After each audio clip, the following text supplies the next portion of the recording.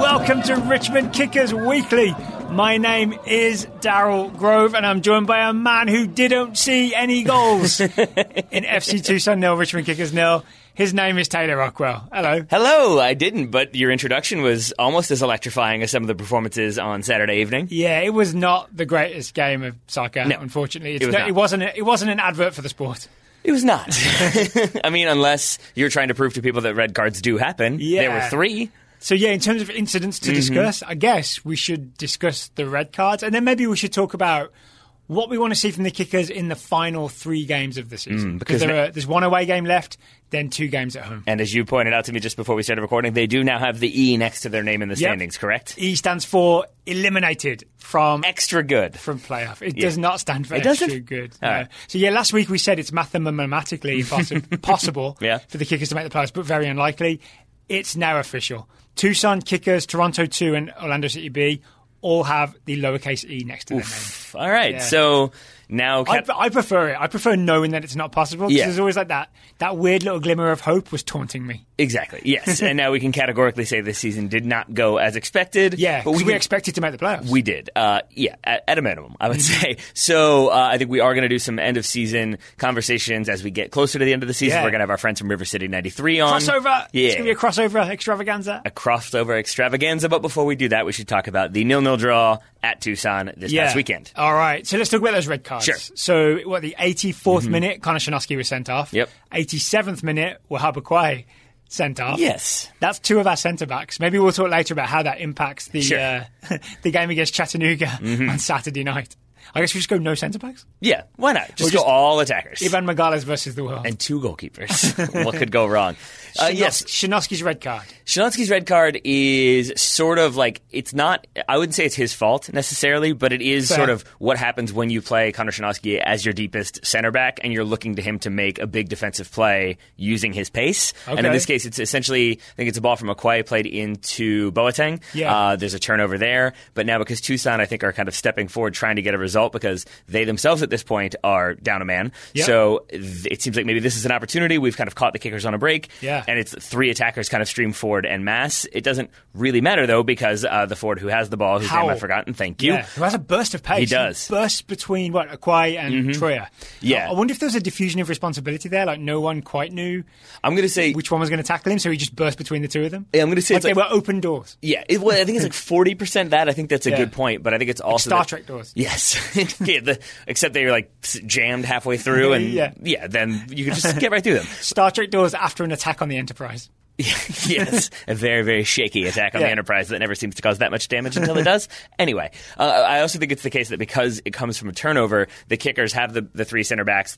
When they do when they're in possession, the 3 center backs or the 2 wide ones spread wide. And so I think if you're going to turn the ball over there's a big gap to be exploited. And so then I think if you've got kind of defenders trying to make transitional, like breaking up a counterattack play, then it's kind of always going to be difficult, especially if that player does have that burst of pace, which he does. And then it's basically Shinosky trying to slide across to make that last-ditch tackle, goes for the ball. Difficult to see from the replay if he gets any of the ball, but he definitely gets the man, and it's outside of the box, so it's a red card. And it's denial of a goal-scoring opportunity because had he gone past Shinosky, he's in on Akira Fitzgerald, right? Yes. Yeah. The commentator was making the argument that maybe he wasn't the last man, but that doesn't really matter here because even if there's somebody like equal to them, they're still 5 yards or 10 yards away. Yeah, they're not getting to Howell before he shoots at Fitzgerald, right? They're not. Yeah. It is a weird thing that if that foul occurs 2 yards further forward, then it's in the box, and then it's a yellow card and a penalty as opposed to a red card, but them's the rules. So Connor Shinosky sent off. Off Shinosky goes. For the second time this season, I think. I might be wrong on that one. But I'm not willing to back you on that. Okay, that's fair.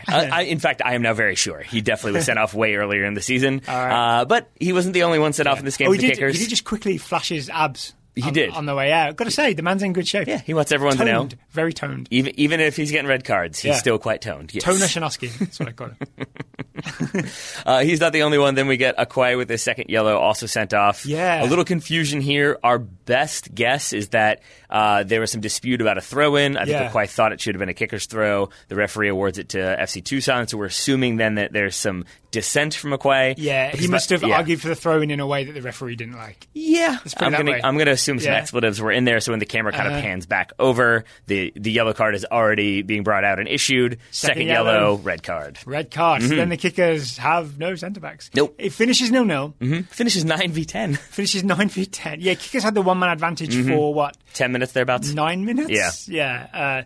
So we do have the game against Chattanooga away Saturday night. Kickers have been playing a back three of Shanosky, Akwai, Megales, and not really having much of a backup, right? Because Bubakar Keita went back to Columbus after the U20 World Cup with an injury. We can't play a back three against Chattanooga, can we? I mean, they could. It would be very risky. There's no other centre-backs on the roster. No, so it would require you playing something like maybe Megales with like Troyer and Maxi Rodriguez as your two centre-backs potentially. The kickers did sign... Troyer I could see playing in the back. Yeah. Maxi Rodriguez, I'm not so confident. My guess would be that it is going to be Troyer and Megales as your two centre-backs in a back four. We'll have to switch to a back four forced by the lack of centre-backs. Yeah, I would guess so. They did sign Zach Perez earlier in September. Yes. But we don't necessarily know what position he exactly plays, but his college profile had him listed as back, which is not very helpful, but they also listed his height as 5'8" and his weight as 150. Yeah. That to me says fullback. And the quote from David Bulow, head coach David Bulow, when they signed Zach Perez was, he'll give us cover at left back. Okay. So I'm going to assume maybe we could, at a push, play him left centre-back, and then you got a back three of Megales, Troyer, and Perez. It's possible. But more likely we go with two centre-backs. That seems more likely, yes. Yeah, and then probably like a 4-2-3-1. You have Maxi Rodriguez and somebody else maybe sitting. Maybe Josh Hughes gets to go back central, which is, I think, what he prefers. Yeah, he probably hasn't been loving playing left wing back. I'm guessing not, no. No, brought in to be a central midfielder and then trying to transition into playing left wing back. Yeah. As a veteran, is how I'll put that, is probably not what he was signed up for. Right, okay. So should we talk about what we want to see away to Chattanooga and then at home to Toronto FC 2 and Orlando CTB? Yeah. Final 3 games. We're not making the playoffs. Here's my pitch. Hashtag play the kids. Okay. Or at least play some of the players who haven't seen much game time this year. Guys like Nick Retzlaff or Justin Grove or Luke Pavone. Just because I think we've got to think about who re-signs next year. And these are guys that haven't seen many minutes at all for the kickers.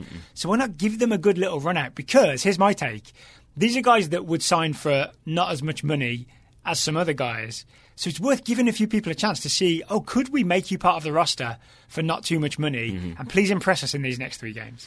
It's tough. I don't disagree, but I also find it hard to like really emphatically agree. And to be honest about it, it's because it's difficult to be really emphatic about a lot of things with the Richmond Kickers right now because we're not sure if Bulow will be back next season. We're not sure if they're going to try to change things if he is back. We're not sure which of these players will come back or who will want to come back. And so it's like I take your point, and I think with another team, if we're talking about maybe like even a Major League Soccer team, then it's sort of like we know there's going to be kind of some of the players are consistent. You've got long-term contracts, so we can sort of swap people in and out and see what maybe works. And here, it's a little harder for me to embrace that idea just because, like, we could play some kids, but we don't know if those kids will even be back next season. That makes it a little bit harder for me to get excited. Okay, here's another way of phrasing it. So we do know that some of these sort of better rewarded players are the more experienced players. Jackson, striker, and Chin, the striker. As I understand it, they're paid a decent amount. They haven't really produced the goods in terms of tons and tons of goals this season, right? I wouldn't mind seeing, say, Boateng get a start, like a consistent run of 3 starts in the final 3 games. Just basically a younger striker who maybe could be with the Kickers in the future. And I think the other adjective I would throw in there, I'm at least hoping is the case, is like hungry. Like a striker who wants to come in and show like has that chip on their shoulder of if you'd played me all season, maybe we wouldn't be in this position, and I'm going to prove it to you now. So I do like that idea. I like the idea of seeing players who have fight, not the fight that's going to end in more red cards and yellow cards, but just the idea of people who are still going to be as hungry for a result and to score goals and to have a good performance as the people who are going to continue to watch these games. The Red Army fans are going to have a viewing party. There are people going to turn up to watch this team perform on the road. Yeah, people will turn, even though it's been a bad season, there'll still be a decent crowd for the final 2 games because people in Richmond just turn up to watch soccer. Right? Yeah, and I think if you reward them with some level of excitement, some reason to be excited both about that game, but maybe about the future long term, then I think that is a positive thing, certainly in what has been a fairly negative season. And even like if you want to go really extreme, play the kids like Key White, and is it Sam Moore who they got through the Kickers through the academy. Richmond United through the academy. Like, maybe just get those guys out there. Did you research this? How did you pull those names up? I've been watching the Kickers all year. Do you have the roster in front of you? I actually, look, I'll share my computer with you. Look. It's one of those tabs. Show me the tabs. I haven't looked at it in the last 30 minutes, but I'm not looking at it right now. I saw some frantic clicking before you showed me your screen. I did not. But also, so this is a very selfish thing. Just for my personal, like... You want them to play you? But yeah, get Grove out there. You are a centre back. There we go. Just for my personal sort of interest, I would like to just see something fresh in the final few games. Honestly, instead of seeing a thing that we've seen a lot this season that hasn't really worked, just something different faces, maybe even a different style. What if we went out and pressed for the final 3 games? What if we became a pressing team and just hunted the ball down for the final 3 games? Take that high energy into the close of the season. I'm really not trying to be Debbie Downer here. It just seems to be happening organically, but it is also the case that you can't just like turn on a switch and it's like, okay, now everyone knows how to press. Let's all go do it. Yeah, I can't imagine it would be super coordinated because we haven't been working on it. But, I mean, again, why not, right? We're not getting relegated. Here's the thing, though, is like when you haven't been in office lately, Daryl, what I have been doing is really advancing my cloning technology. And I've been working on just 11 Joe Gallardos. We put 11 Gallardos out there. That could work. We see what happens. Yeah. I mean, we might have some trouble in goal. Yeah, maybe. I feel like he could probably pull it off. Yeah. If there's one player on the team who I would play in every position, it's probably Gallardo. Is it a 1-2 if you do it with yourself? I think so. Yeah. You get all the credits and all the statistics. 11 Joey G's. It's a word hard to say when you say it fast. Do that. Anything that you would like to see in these final 3 games or in 2020? We could also talk 2020. I think... What's your 2020 vision? Hopefully better than this. I would say like it's a strange one, but off the field, like some things that like reward the fans. Like I know there's the final game of the season is like Fan Appreciation Day or whatever. It's like an extended happy hour. Like basically. I would like it to be some different things than like food trucks, the beer truck, the wine truck. Like I guess I would like to see a thing that like sends people away from that last game in a disappointing season with reason to be like, but like it's fun going to the games. I enjoy the experience. I really don't know what that could be. If it's like a free kicker's frisbee or something, I hope it's not that. But like just anything that sort of makes that match day experience a little bit more exciting, because I think with how playing the kids, that could do it. That could do it, yeah. But I guess my tastes differ to everybody else's. A little bit. I doubt there's like a 4-year-old out there who's like, yes, play those kids, play me. Let's make it happen. 4-year-olds like free pizza. Yes, it's just like it can be at times. The Kickers games can be really really fun when there's a good game and when there's a good crowd and it's a nice night. We're getting into actual fall. We've had fake fall in Richmond. Now we're having actual fall. Like it would be nice to have a like really good atmosphere. The crowd is up for it sort of game, and I think that requires some changes on the field. Maybe the kids are pressing, that's one thing, but maybe I really don't know what it meant. Snow cone machines everywhere. Give everybody snow cones. Why not? Something just to get sort of the crowd feeling a bit more positive about where things are and where things are going. Okay, so we need some ideas. Yeah, we need some ideas. We do. Let's talk 2020 briefly. USL League One is going to expand. Right, as I understand it, none of this is official, but I know that there are going to be 3 more teams in the West. It's rumoured that Portland Timbers 2, LA Galaxy 2 will drop down from the Championship to League One. There'll be maybe 1 new team that's backed by AS Roma in the West, and also a New England Revolution MLS 2 type team will join the Eastern Conference. That's 4 more teams, so a 14-team league. But similar to how the Revolution plays outside of Boston, I hear the New England Revolution League One team will play in Cleveland. It's a weird thing they're going to go with. So what do we think of the Kickers playing in a 14-team division? Does it give us like more teams that we could beat or more teams we could lose to? Yes.